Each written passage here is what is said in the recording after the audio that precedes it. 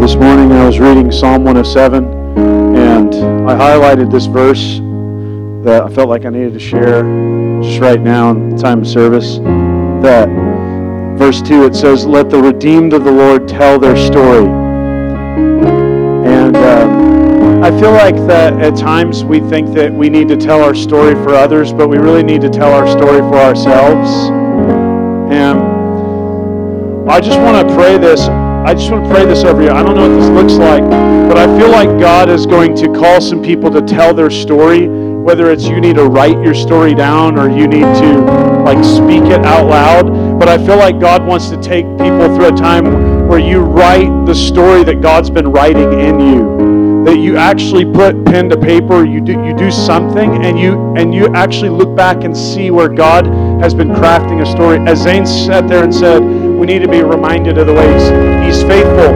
God just began to flood my mind with all the memories that He's been faithful that was beyond my obedience. It was just God being faithful. And I feel like that God really wants us to tell our story. He really wants us not just to tell our story, He wants to know our story so that we can know that He's faithful. Not just that He's faithful in general, but that He's faithful to you, that He's faithful to me, that He's faithful to us. It's easy sometimes to say this abstract thing, God is faithful. No, He's faithful to me. He is faithful to me, and I can tell you how He's faithful to me. And so I just pray right now, God, that you would give an anointing to tell the story, God, to tell the story, Lord. You've been crafting a story in humanity. You've been crafting a story in our lives, God. I pray that you would release an anointing to see the story that you're working over our lives, the redemptive story that is beyond the despair, that is beyond the valley, God. I pray that you would see us at work in every part of our life, God. God, let the redeemed people tell your story, God. Let redeemed people tell their story. In Jesus' name.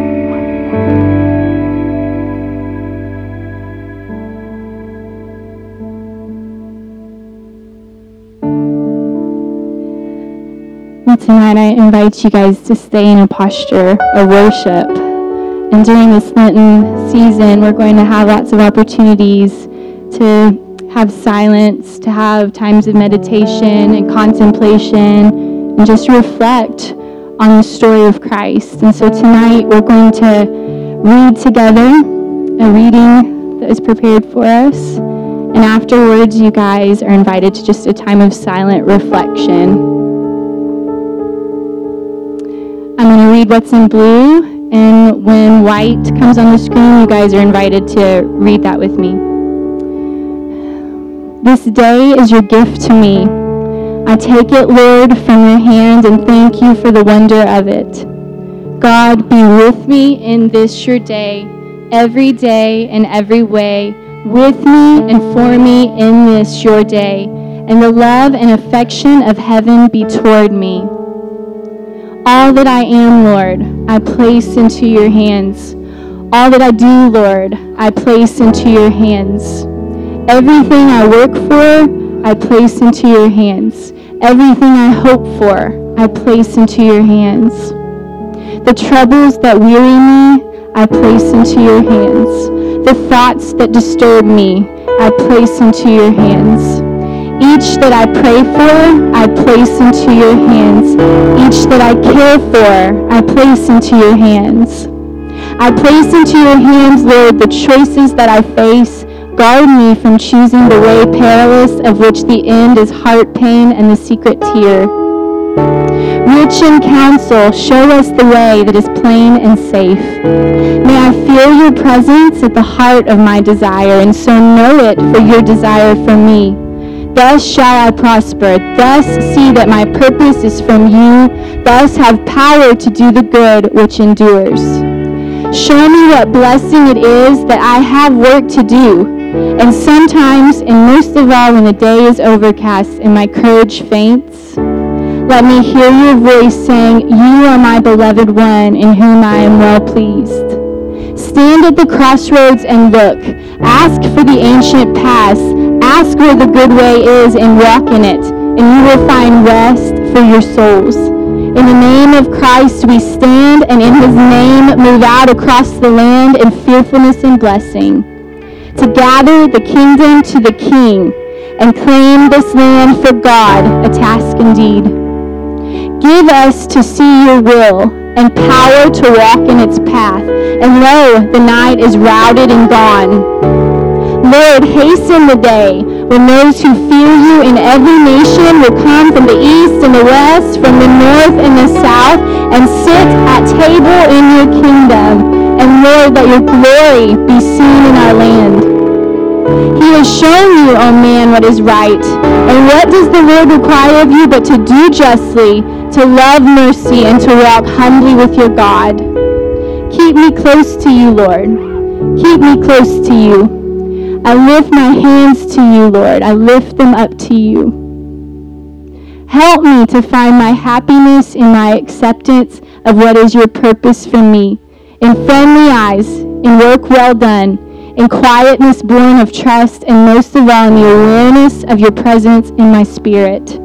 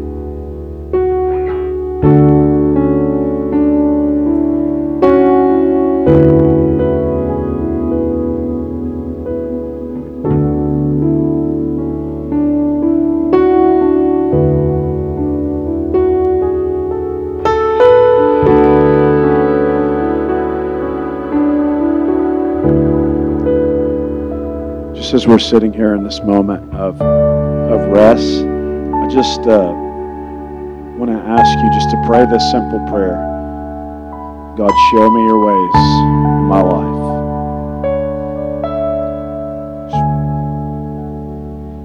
Just pray that prayer from our souls right now. And just rest in the fact that God's faithful to answer that prayer.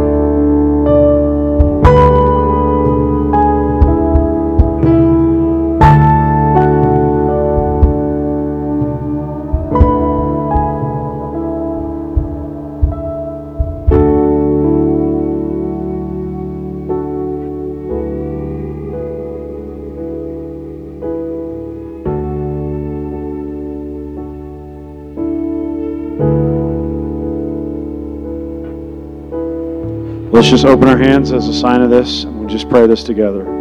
God, show us your ways. Show us your ways. We're not content with knowing your acts. We want to know your ways. So, Lord, I just pray the spirit of wisdom and revelation would rest on us, that we might know you, we might know your ways, we might know the hope to our calling. Pray that you would just enlighten our hearts to have a higher perspective than the perspective we're having. To give us just an aerial view of your life that you have for us. God, I pray where we're missing the forest for the trees, that we would just be able to see from a higher view, God. A higher view, Lord.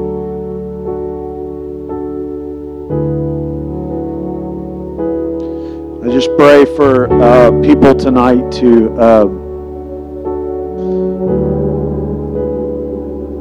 that you would release us from patterns that happen in our life, God.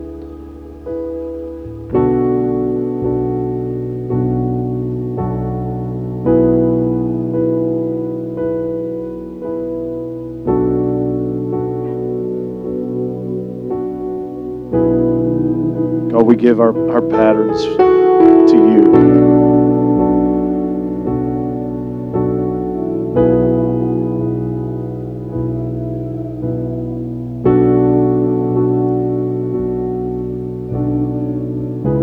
You say thank you, Jesus. So Lord, we worship you and we honor you. We bless you.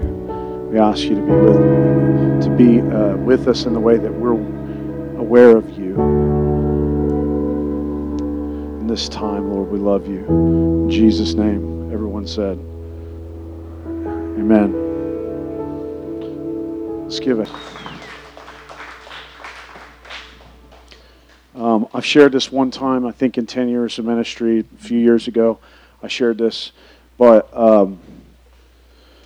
there are habits that God is wanting to break in me, patterns that he's wanting to break, and I'm reminded of a dream. I had a recurring nightmare when I was a kid, and in this nightmare, I was actually in our church, and I think that was prophetic in the nightmare. I was in our church, and it was like everything was fast forward, and I kept running around this same loop in our church. And it was like it would just go and go and go, and I couldn't get out of this loop. And I knew that I was in a dream when I would be in this dream, and it was like I was begging God to wake me up, because it became so infuriating to be in this. I don't know how to explain it, other than it was just taxing. And years later, the Lord reminded me of that dream. And He spoke to me as that many people are living that dream in reality.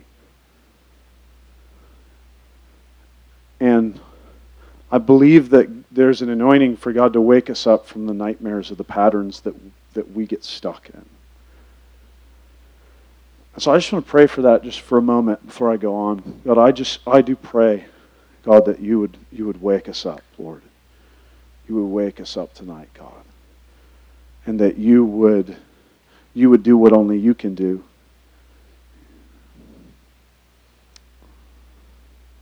Holy Spirit, do it. In Jesus' name. Amen. How many of you are alive tonight? Yeah. Worship was amazing. That was awesome. I love to celebrate the goodness of God and dance a little. Thank you, kids, for making that happen.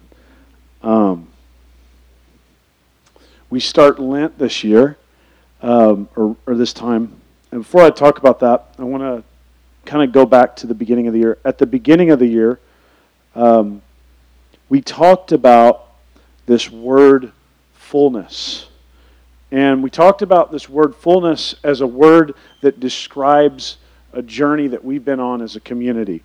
And I prayed and asked the Lord over the last few months to give more specificity to the language that we use to articulate who we are as a community.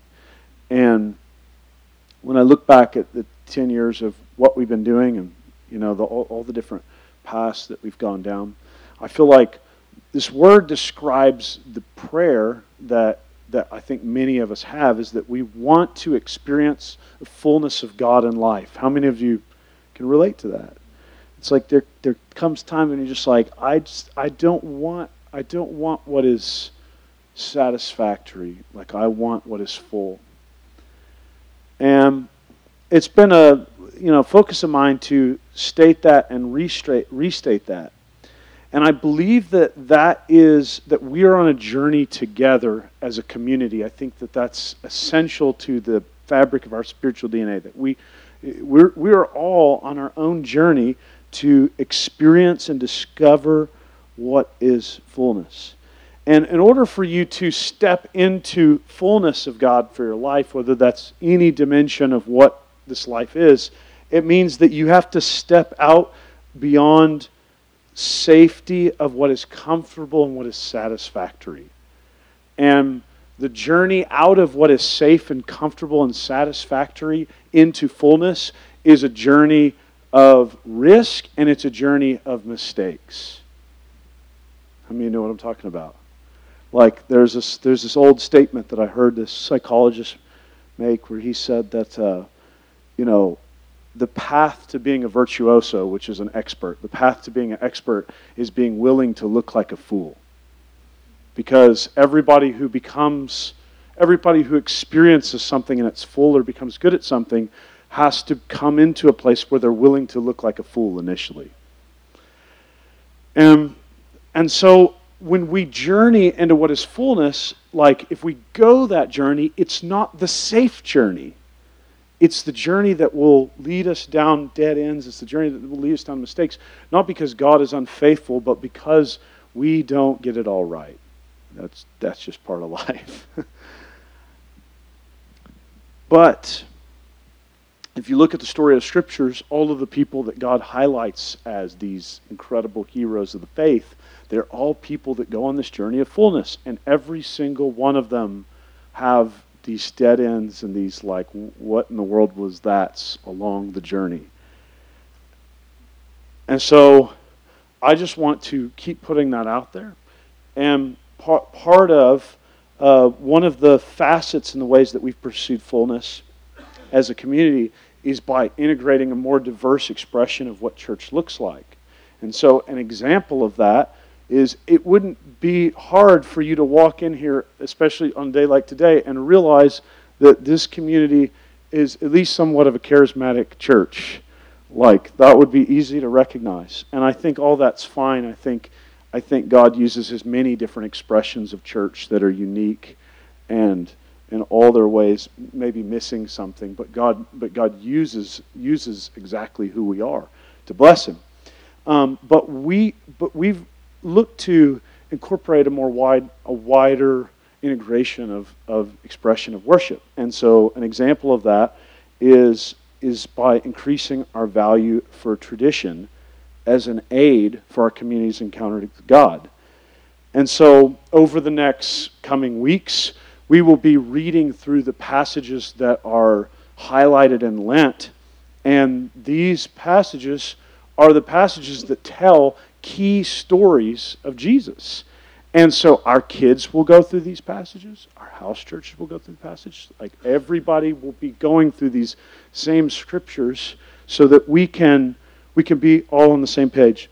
Look at what Jesus says in Matthew 13:52. He says, then he said to them, therefore, a scribe instructed concerning the kingdom of heaven is like a householder who brings out of his treasure things new and things old. Things old and things new.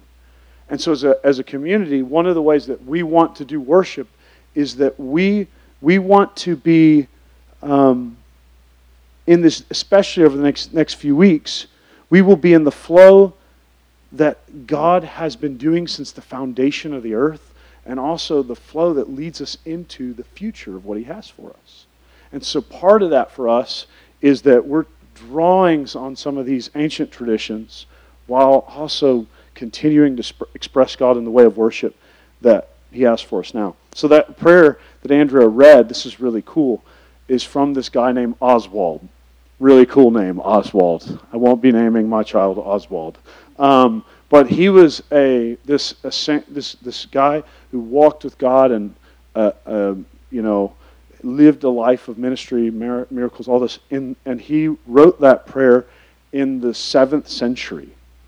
So those words that you prayed tonight, they've been being carried and translated and stewarded and prayed for over millennia, which is pretty wild to think about. And so we're going to highlight in the coming weeks the stories of Jesus. I want you to look at me at John 5:39. So one of the things that we often do in church, and some of teaching is aimed towards how do we live better life. Like some of the teaching in Scripture is aimed towards that. But the Pharisees became so consumed with how they did everything right that they missed what Jesus was doing. And so he's having this interaction with them in John 5 where He healed this person on the Sabbath, and they were annoyed by that, and they began persecuting Him. And Jesus' response to them is this. In John 5:39, He says, you study the Scriptures diligently because you think that in them you have eternal life. Yet these are the Scriptures that testify about me. Yet you refuse to come to me and have life. And so while we can have all this great teaching about how to be a better parent or how to be a better prayer person or how to be a better on your job, and all of those things are valuable and important. But if we do not tell the stories of Jesus, Jesus is the crown of God's revelation of who He is to humanity. Like He is the picture. He is exactly what God has to say about Himself to people. And so we often are like the Pharisees, focusing our energy and effort in our churches of making life better rather than fixing our eyes on Jesus. And so we want to follow. We want to read these stories, talk about these stories, point to Jesus, not just be quick to apply everything and make everything about our life, but exalt Jesus in the name of Jesus. And so these stories will lead us to Easter through His death and resurrection.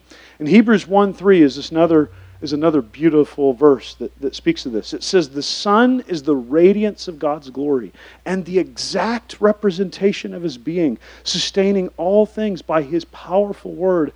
After He had provided purifications for sins, He sat down at the right hand of the Father, right hand of majesty in heaven. He is the exact representation of Him. So Here's something that, like, when I can't fix things, when I become too focused on fixing things in my life, one of the things that I try to do is just remind myself of the story of Jesus. I'm not even looking in my Bible. I love to read my Bible and journal all the little cool nuggets that God shows me. Like, oh, if I do this, then this will happen. I love doing that. But something that deeply refreshes my soul is just to fix my eyes on Jesus and to see who He is for who He is. And I think it's one of the things that, it's like one of the most obvious things that we do, but one of the things that we miss on so often is just to tell ourselves and to retell ourselves and to retell ourselves and to retell ourselves who is Jesus. And I love reading the whole of Scripture, but we have to understand what Jesus says about the Scriptures is that they are that which testify of me. And Jesus is the testimony of who God is. Amen? And so, what I would invite you to do over the coming weeks is to fix your eyes on Jesus. Fix your eyes on His stories. Take these scriptures. I'm gonna give you a scripture tonight. These will be discussed in house church this week, which will be starting back. For those of you who don't know, house church will be starting back this week on Wednesday nights. There will be one at Zane and Tiffany's house and one at our house for the burbs and the city folk, or you go wherever you want to go, but that's kind of the way we situated it. And so, but we will be discussing this same text when we come into the conversation. And so I encourage you, write down. I'm going to be talking from Matthew 4, 1 through 11. Write this down and pray on it. Let it seep into your own soul. And so,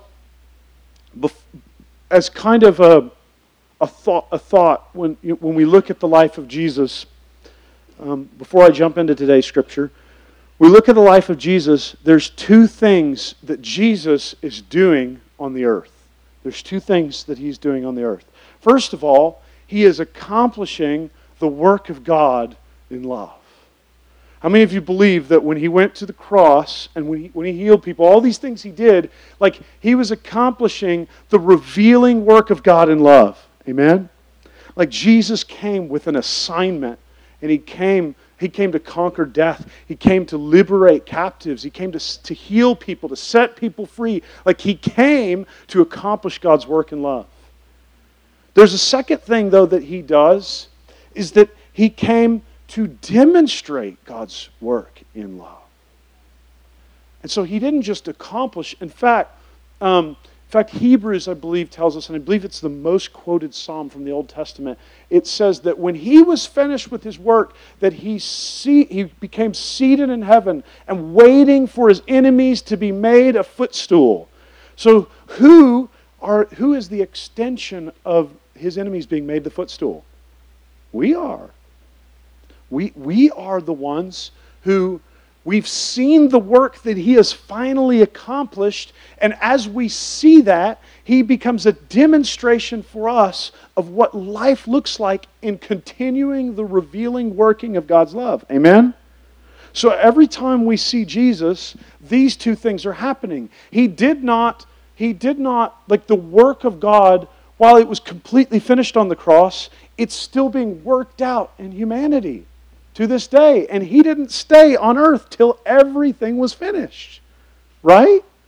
He left, there's still sin, there's still sickness, there's still pain, there's still heartache.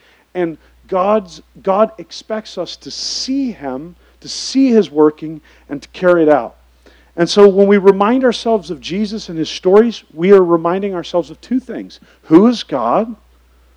What's He doing? What's this God fellow up to? And who are we called to be in Him? And He is the greatest picture of both of those two things. All right? So, I'm going to read to you from Matthew 4, 1 through 11. When you follow the tradition, they always come back to starting with the wilderness. And in Matthew 4, 1 through 11, we're going to see Jesus tempted in the wilderness.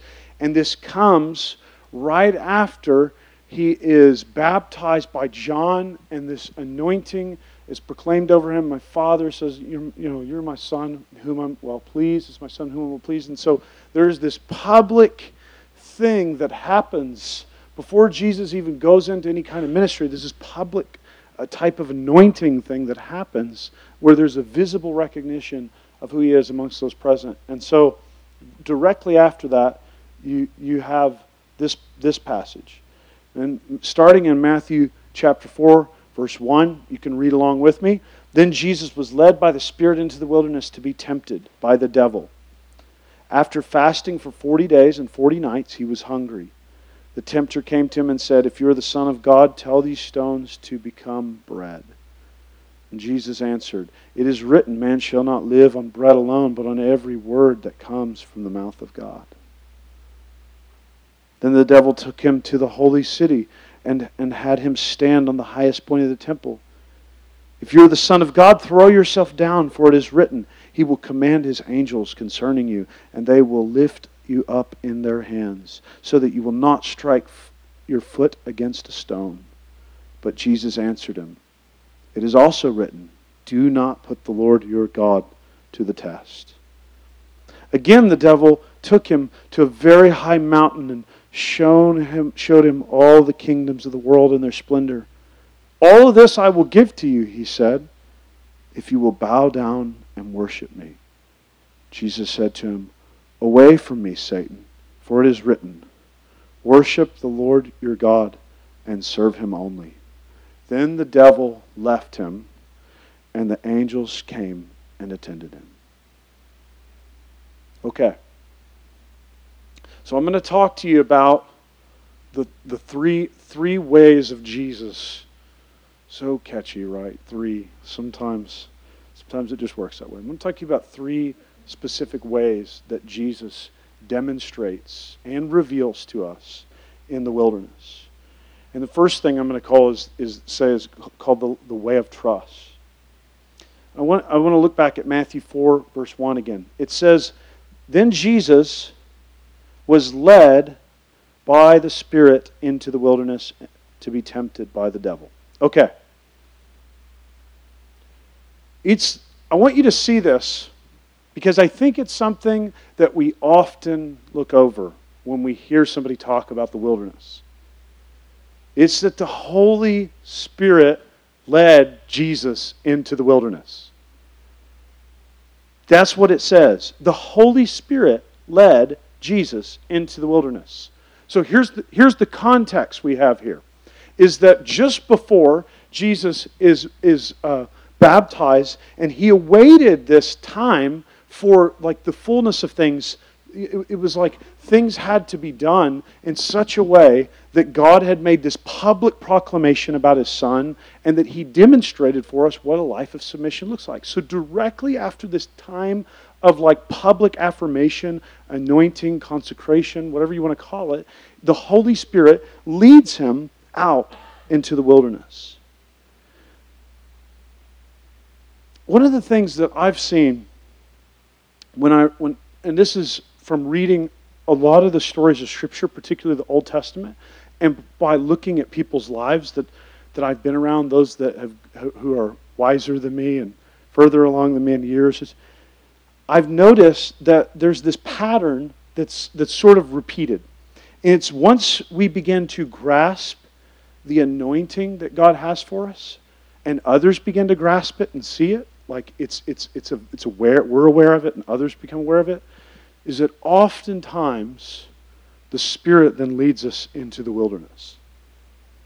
There's a time where we're led into the wilderness. We see this in the life of David. David is anointed king, and he's anointed king in a private place, with his family and with Samuel. But what happens after that? He goes and he defeats Goliath, and he becomes this warrior on account of Saul. And then it becomes apparent to not just David, but to the whole nation and to Saul, that he is walking in this, they say Saul killed his thousands, but David has killed his tens of thousands. And what happens is that David becomes driven out into the wilderness. Now, partially because of Saul's mistakes, but I think also by God's design. And we also see this in the nation of Israel. Like Moses comes and declares to Pharaoh, not just that he's going to liberate the people, but he also deposits on his people the promises that he has for them to enter into a promised land.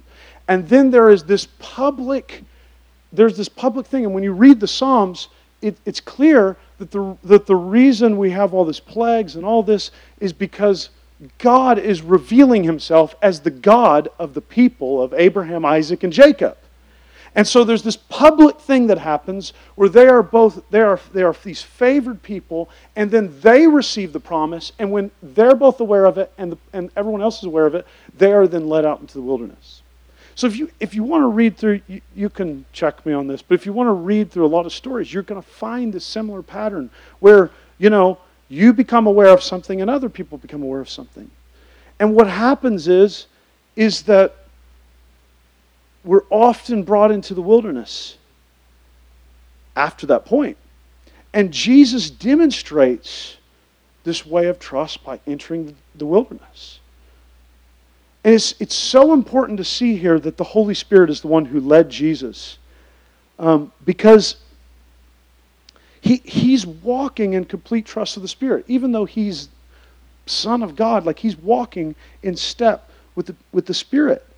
And one of the things that we make the mistake of so often is that we come into paths that God is leading us down, and we curse those paths as somehow devices of the enemy. And I think part of it is that we've been presented this type of, especially in the West, we've been presented this type of Christianity where everything is just high and to the right, It's like, it's all going to be gooder, and all things, as we receive them, like, can work themselves out as blessing. But if you've lived any length of time, you recognize that everything is not high and to the right. Right? Like, life is difficult at times. And and I'm not saying that everything is designed by God. Don't hear me wrong here. But if we come into this place where we never enter into actual trust with Him because we don't get aligned with what He's doing, then we never mature. If we're cursing the path that God is leading because it doesn't seem comfortable, we are not going to learn the way of trust that Jesus calls us into. Amen?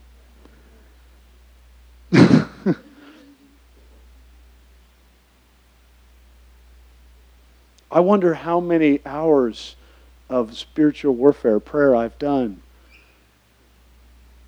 And it's like, I'm praying against the thing that God's like, come on, it's okay. I am God here in the valley, up here on the side of the mountain, the top of the mountain. I'm God in all of it.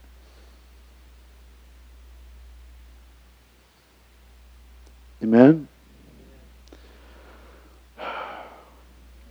So if God led Jesus into the wilderness, and if God were to lead me into the wilderness, then why? So let's look at Matthew 4, 2 through 4. Three things I'm highlighting today is why. It says, after fasting 40 days and 40 nights, he was hungry. The tempter came to him and said, if you are the Son of God, tell these stones to become bread. Jesus answered, it is written, man shall not live on bread alone, but every word that comes from the mouth of God. The first reason to me that God would lead us into the wilderness is because He wants to reveal His way of trust. You know what? Here's the thing. He didn't have to go into the wilderness because he had been a bad boy.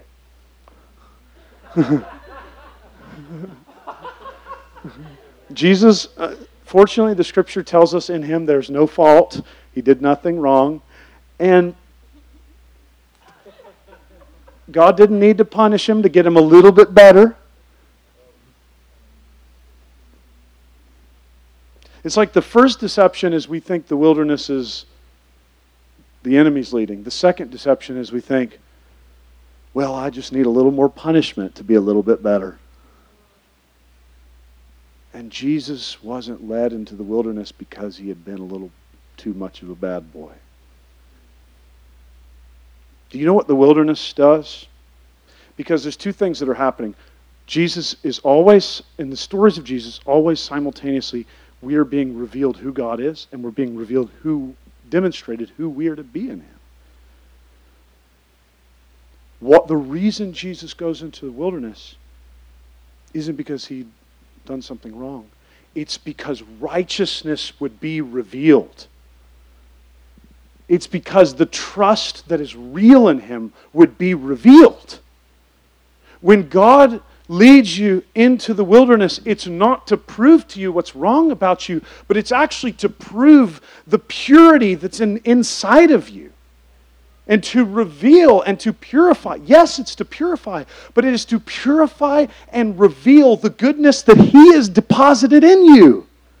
Like when He spoke the word over His Son, "This is my Son in whom I'm well pleased." He has spoken those same kinds of words over us as we've entered into His love. And so when we're led out into the wilderness, it's not to show us how bad we are. It's actually to reveal that there's something good in us that's being matured. You know, my Meemaw, she always had this little jewelry, like, how many remember these little like cups that had the jewelry cleaner that the old ladies would put there? I hadn't seen one of these in a long time. Somebody needs to bring them back. You sell those things online as some new thing that was invented, and they'll sell 1 million of them. They exist, okay. But I remember looking at that thing. My Meemaw put her wedding band and her, couple different rings every night. Why does something go into a process of purification? To let the diamond shine.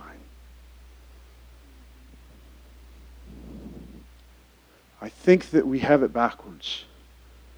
We think that the wilderness is to reveal the sin that's within us.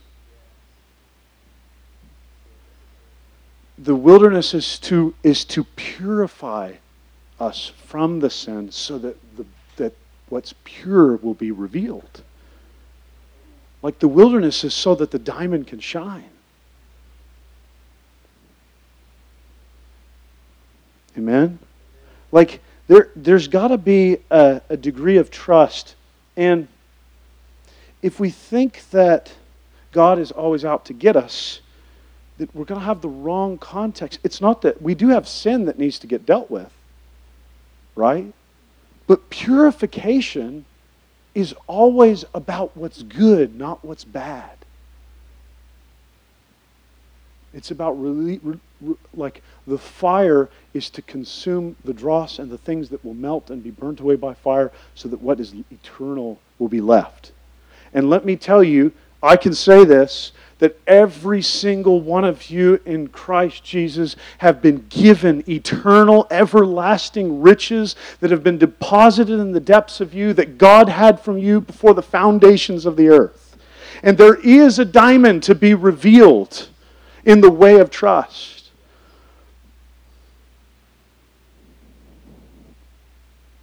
So let's make the second way or second point. There are two different ways in which we partner with the Holy Spirit. There is the end of Matthew's gospel. He makes this statement, and it's also right as Israel's about to enter the promised land. This is a very similar statement. It says, "Go, and my spirit will be with you." Similar statement is named, except I think it says, "Go, my presence will be with you," to Israel as they enter into the land of promise. So I think this is the majority of the way we live. The majority of the way we live is that we grow in our walking with God, in our favor with Him, and we go and He goes with us, right? There's another way in which we walk with God. And there are times when He He wants to lead us explicitly, like carefully and specifically. So when it says here that the Spirit led Jesus into the wilderness, that's very specific language, because Jesus, you have to see this, that these things aren't arbitrary. Jesus is constantly demonstrating for us what a life looks like in the Spirit. So you have to realize, like, the way that, like, Jesus lived His life, it is not arbitrary. It's not just a collection of cool stories that God did to prove that He's awesome. Every single thing is carefully, like, He walked out this exact life in God so that we can see what it looks like. And there are times when the Scripture lets us know that Jesus is following the Holy Spirit. There are times when the Scripture lets us know that the Spirit is just with Jesus. And He's just doing the Father's business, healing people, casting out demons. Normal day at the office. And there's times when we get to know the Spirit's with Jesus, but there's times when we get to know that the Spirit is leading Jesus. You know, we've been reading The Hobbit to our kids. How many of you watched Lord of the Rings at least? Okay, a lot of you. I do what? All right. Oh, okay, I'm sorry. My favorite character, I've mentioned this before, is Gandalf. I think Gandalf is a favorite character of our whole family. Like, you gotta love Gandalf. And one of the things that's peculiar about having Gandalf on your team is that this dude can basically kind of, I mean, he's not limitless in his power, but he can kind of do a lot of things. And there's like so many scenes in the book where Gandalf like isn't doing anything, and he's with the crew, and they're having to figure it out. And like Gandalf could just use his staff and do some sort of like lightning zap on the bad guys, or just transport everybody over the hill. And it's like he almost never does it. He's kind of this old crazy guy who's just hanging around the group, you know? And it's like you're living with this. You're like, why is Gandalf not doing that? They're fighting these people and he could zap them all with lightning. Anyway, you just have to live with this when you're reading the story. Because if you understand, Tolkien was a Christian and he put a lot of imagery into his books. The goal of Gandalf isn't to accomplish tasks. The goal of Gandalf is actually to aid people in their working of the task. Because it wasn't just about the task being completed, it was about this thing of glory being revealed in these characters. Like that as they went on this journey and they fought the dragon or whatever it was, there was something about their own glory, their own purpose that was revealed, that if Gandalf just preempted them to the end of it, it would be a problem. But every once in a while, Gandalf just comes in and does his wizard thing. Like, he comes in and I think that most of the time, God is playing this role of being present and aiding us in His Spirit and walking with us because something is being revealed about the glory of God within us. And there are times when He says, you've got to follow me and you've got to do exactly what I say. And that is a part of this way of trust. And the second way that I want to talk to you about, which is the way of favor, that we have to learn how to steward this favor of the Spirit that we're walking with. So let's look at Matthew 4, 5-7. It says this, then Gandalf took him to the holy city. Why did I say Gandalf? Glory.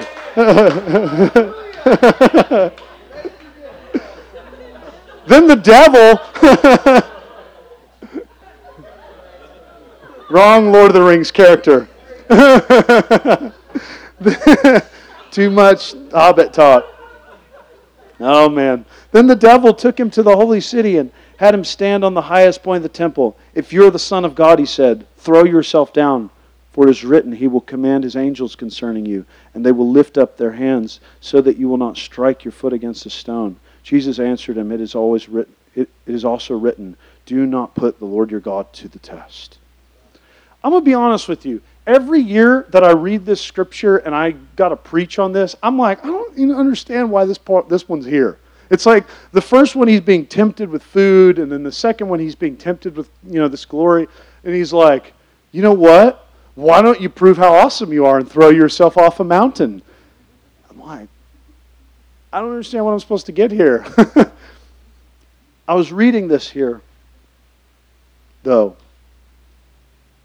and I realized something this year, is that Jesus does not exploit the favor that God gives him in a way that would grieve the Spirit. He does not exploit the favor that God gives him. Like, I don't know what sin would be committed here, but Jesus will not exploit the anointing and the favor that God has given him.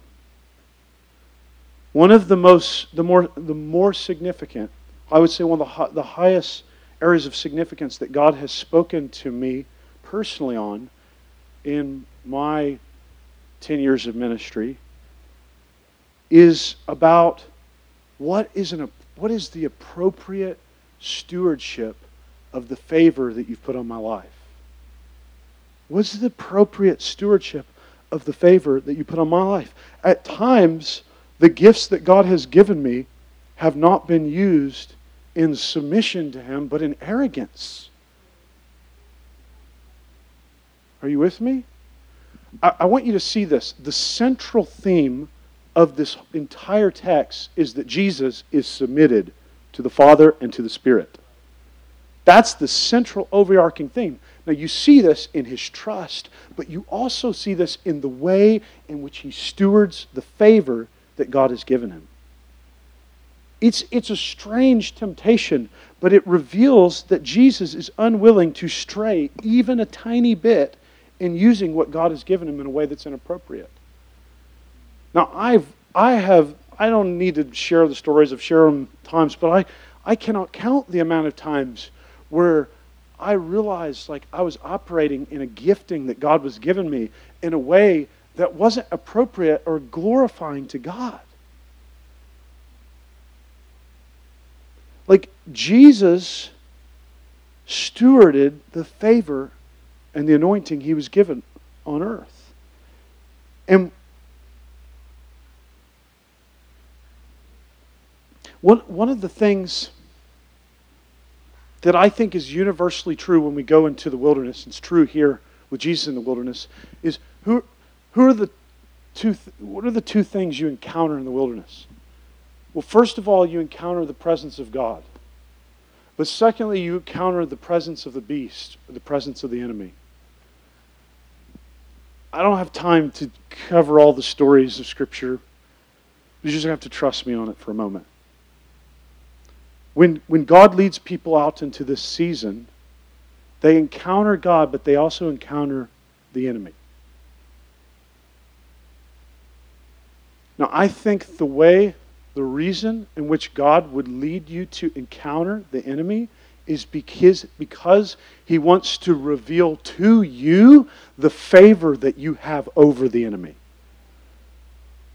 He wants for you to encounter Him and to also encounter the anointing He's put upon you, and that is not possible for you to see without the beast being in front of you.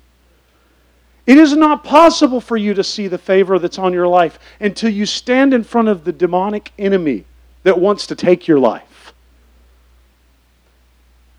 Like, it's kind of paradoxical, but God will lead you right up to the gates of that which is most evil, because He's wanting to show you how much has been deposited in you and that you have got to be one who stewards this favor. Like, we have been called to be like Jesus, stewarding the favor of God in the earth so that the enemy will be destroyed and defeated at every turn. And that does not mean that we hide somewhere away from the enemy. It's that we go to the place that he is most near.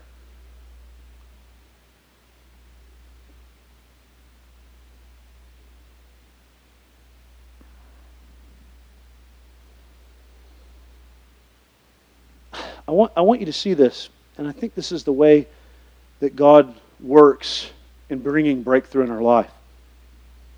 How many of you believe, like Jesus, maybe we'll just say his main assignment is to come on earth and to die and to resurrect, and in that he reveals the love of the Father. But don't you find it interesting? Well, all the wilderness is Jesus defeating the enemy. Don't you find it interesting that God thought it important to have Jesus do this before he did that thing on the cross? Because they're the same thrust of the same thing. Like he is just, at the end of this thing, what happens? He commands him to go, and what happens?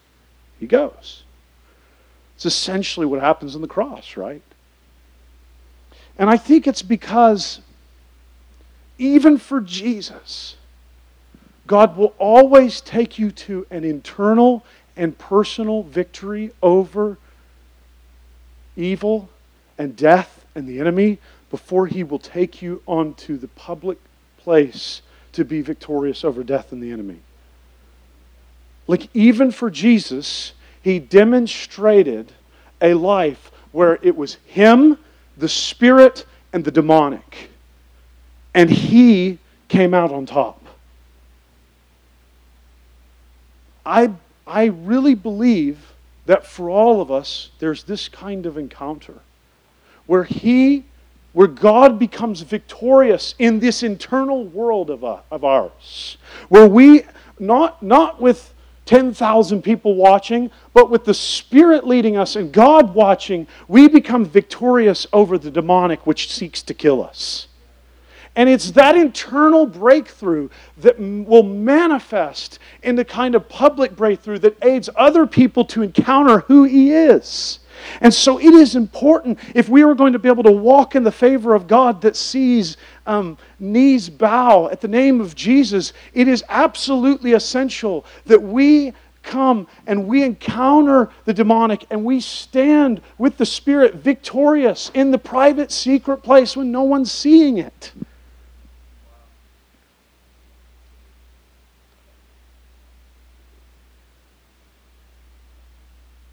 God invites us into the wilderness so that we can encounter the beast and the presence of the beast and the presence of God and walk out victorious so that we can now help others.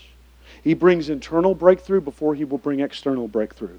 And a whole lot of people are rushing for the public battlefield where everybody can see them and not for the Spirit leading them out into the wilderness where they can exercise that which is trying to exercise them.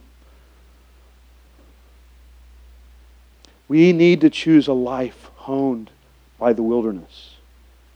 We need to be still and let Him search us. We need to be aware of Him and aware of our calling to steward our favor in the earth. Jesus would often go to deserted places to encounter the Father. Now here's another interesting thing, and this is true in all the stories that I can think of. This is going to seem like a dumb, obvious thing. But when I read the wilderness story, I always think of it like metaphorical, like the wilderness is this weird place where life stinks. But like all of the wildernesses in the Scripture are actually in the wilderness. I know this sounds like a dumb thing to say. But there's something, this is just Jordan, like I think this is the Holy Spirit for you, but this is my perspective and I'm putting this out there. There is something about us getting to a place in nature, and more specifically getting to a place where the civilization, the society, the things that are constructed by man aren't the distraction for us. And I don't know if you've done this before, but I've had time where I had long times of silence without distraction. And if you wait for long enough, you're going to find some things bubble up within, both good and bad. I believe that God invites you out to live this lifestyle, not just in a one-time deal, but on a continual basis, that we find time, whether it's monthly or yearly or weekly, that we have to find ways in our rhythms to encounter God in spaces where there is no distraction. Like, I love that I went to Cultivar to finish preparing my sermon today, and there's music playing and people, and I'm seeing people that I know and high-fiving them, and that's good. I'm thankful that I can encounter God anywhere, but there's something about getting into a place where everything constructed is gone, and reality becomes more clear of who He is. So I just want to put that out there. All the wildernesses are literally in the wilderness. So there's a way of trust, the way of favor. The last thing I want to talk to you about is the way of glory. Matthew 4:8-11 says, again, the devil took him to a very high mountain and showed him all the kingdoms of the world and their splendor. And all this will be given, he said, if you bow down and worship me. Jesus said to him, away from me, Satan, for it is written, worship the Lord your God and serve him only. Then the devil left him. Man, I love that part. And the angels came and attended him. You know what Philippians 2 tells us? Philippians 2, and there's a whole bunch of other scriptures that say as much. Philippians 2 tells us that one day every knee will bow and every tongue will confess that Jesus is Lord. Do you know what the beast is offering Jesus? The enemy offers Jesus an expedited route to ultimately what his destiny is. He offers him an expedited route to his destiny. Like, what the enemy comes to offer him is what all the scriptures say is going to finally happen.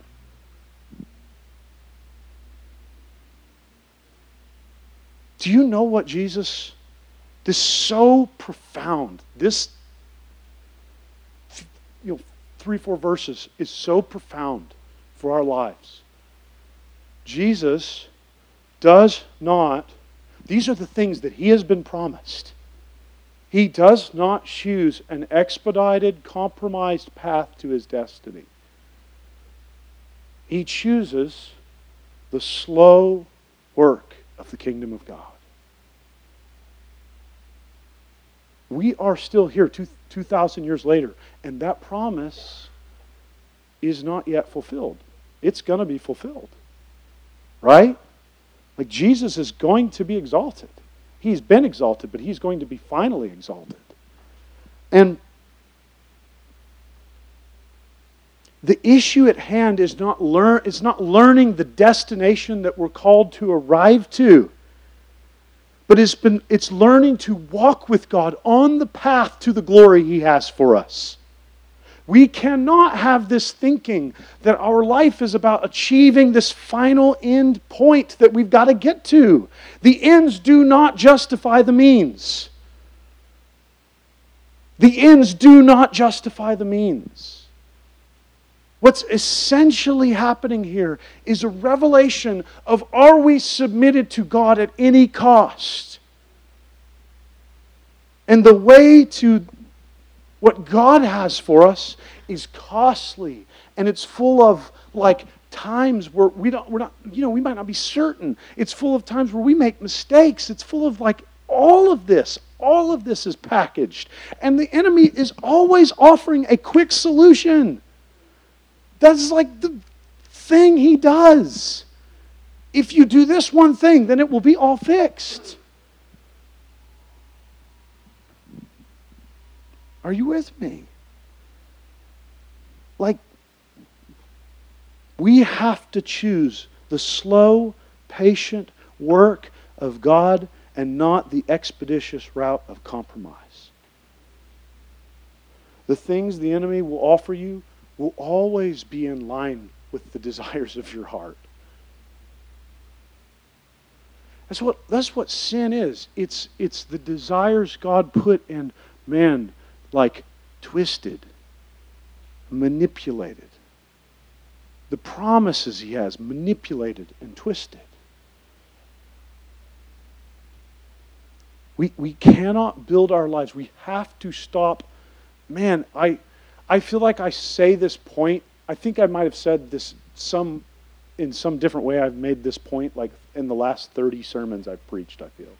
But we cannot choose an orientation to getting the pot of gold at the end of the rainbow. it is not about the end. It is about walking with Him in the process.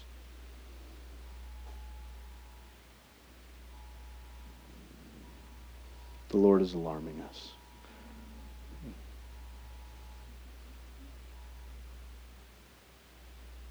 Amen? We must build our lives around these things. His way of trust, His way of favor, His way of glory. And we cannot afford to compromise, especially on the last one. We cannot afford to compromise to get what we want by serving the wrong thing. All right. I'm going to end there, and I think I just want to have a stand. And I'm going to pray for us.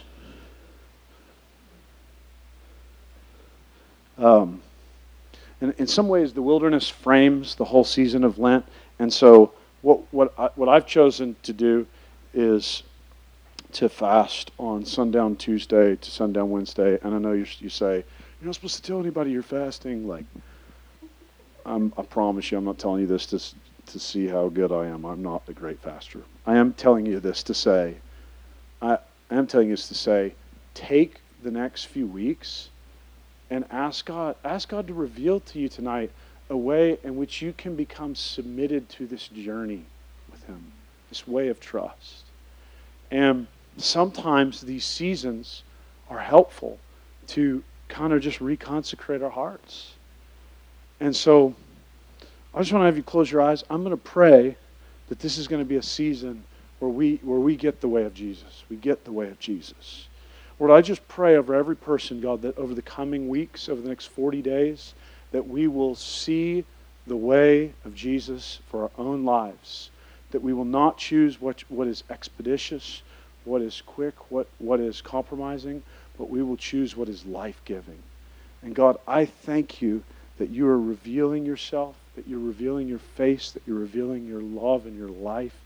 I pray that you will reveal to each person a way in which they can bring their attention more to you in this coming time. I thank you that you're teaching us your ways.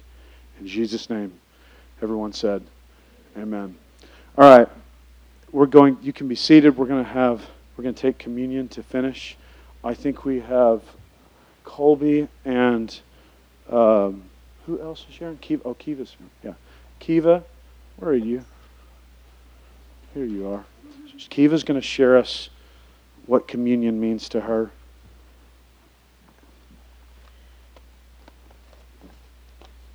When I was little, I used to call communion the special snack. I liked the crackers and the juice because they were sweet. Jesus gave us communion because He died on the cross for us to give us His body and His blood. We pretend that the bread is His body and the juice is His blood, because it would be gross if it would be His real body and His real blood. But it helps us to remember that He died on the cross for us. Now we know that Jesus is always with us and always in us. And now He always forgives us. That's why we forgive others. Good job. Colby.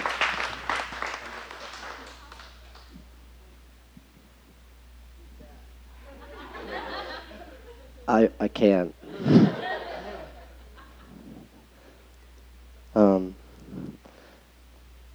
Actually, on that note, let's just come get the elements and then I'll pray. She summed it up pretty well.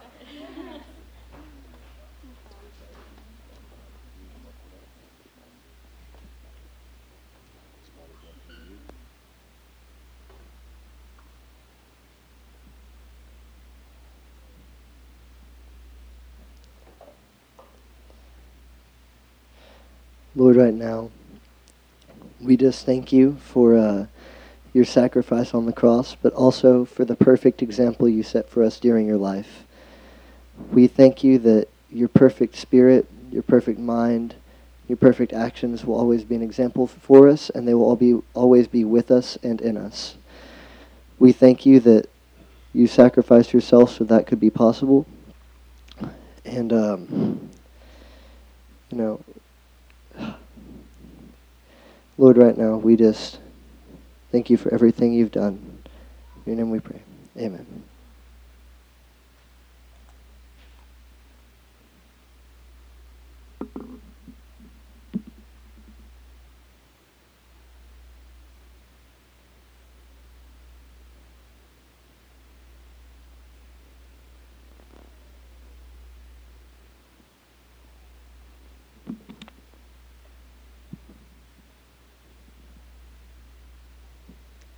We can say thank you, Jesus. We want to encourage you before we close. Can we send out another text with the? Okay, you go ahead. Hey, Chris, can you pull up that graphic from last week by chance? It has our addresses for House Church. So we'll definitely be sending some stuff out this week on social media, and we may send out another text. I don't want to barrage people with text messages. But here's our locations. So Suburbs is in Rowlett. You can take that address down. Dallas is at our house in Dallas. That's going to be the jam. It's going to be so much fun. Anyway, so one other quick announcement. Elena let me know that on spring break, Friday, March 13th, she has all the kids coming to her house from 6:30 to 10:30 for a spring break party, and I'm going to try to give her my preschooler, so I have none. All right, so those are our announcements. George, you want to? Yes, we would really invite you to participate.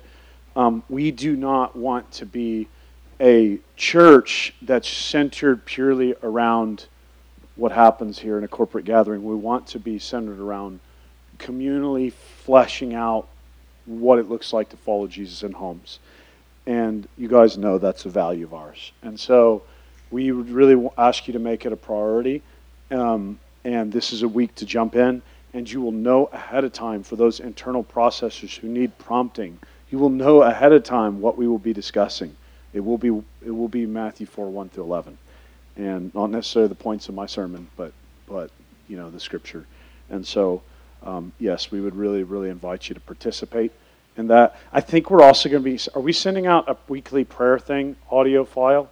We will be sending out a weekly audio file via email and via email, and that will. So if you're not on an email list, please join us. Do we have the visitor slide that we can throw up there?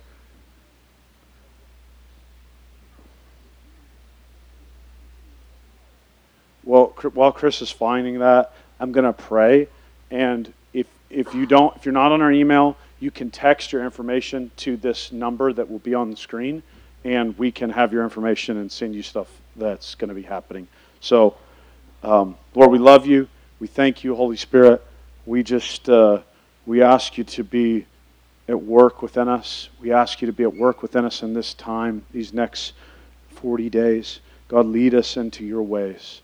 Let us walk in your ways. God, let us be willing to look foolish to be your servants, to be those in love with you. I thank you, Lord.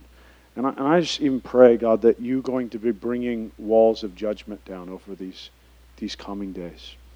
And we just bless you. We say thank you for what you've done. In Jesus' name, everyone said, amen. We love you guys. You have a wonderful week.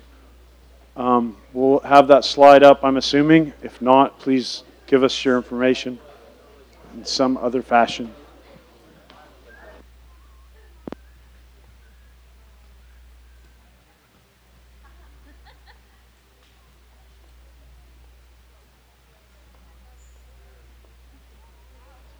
Is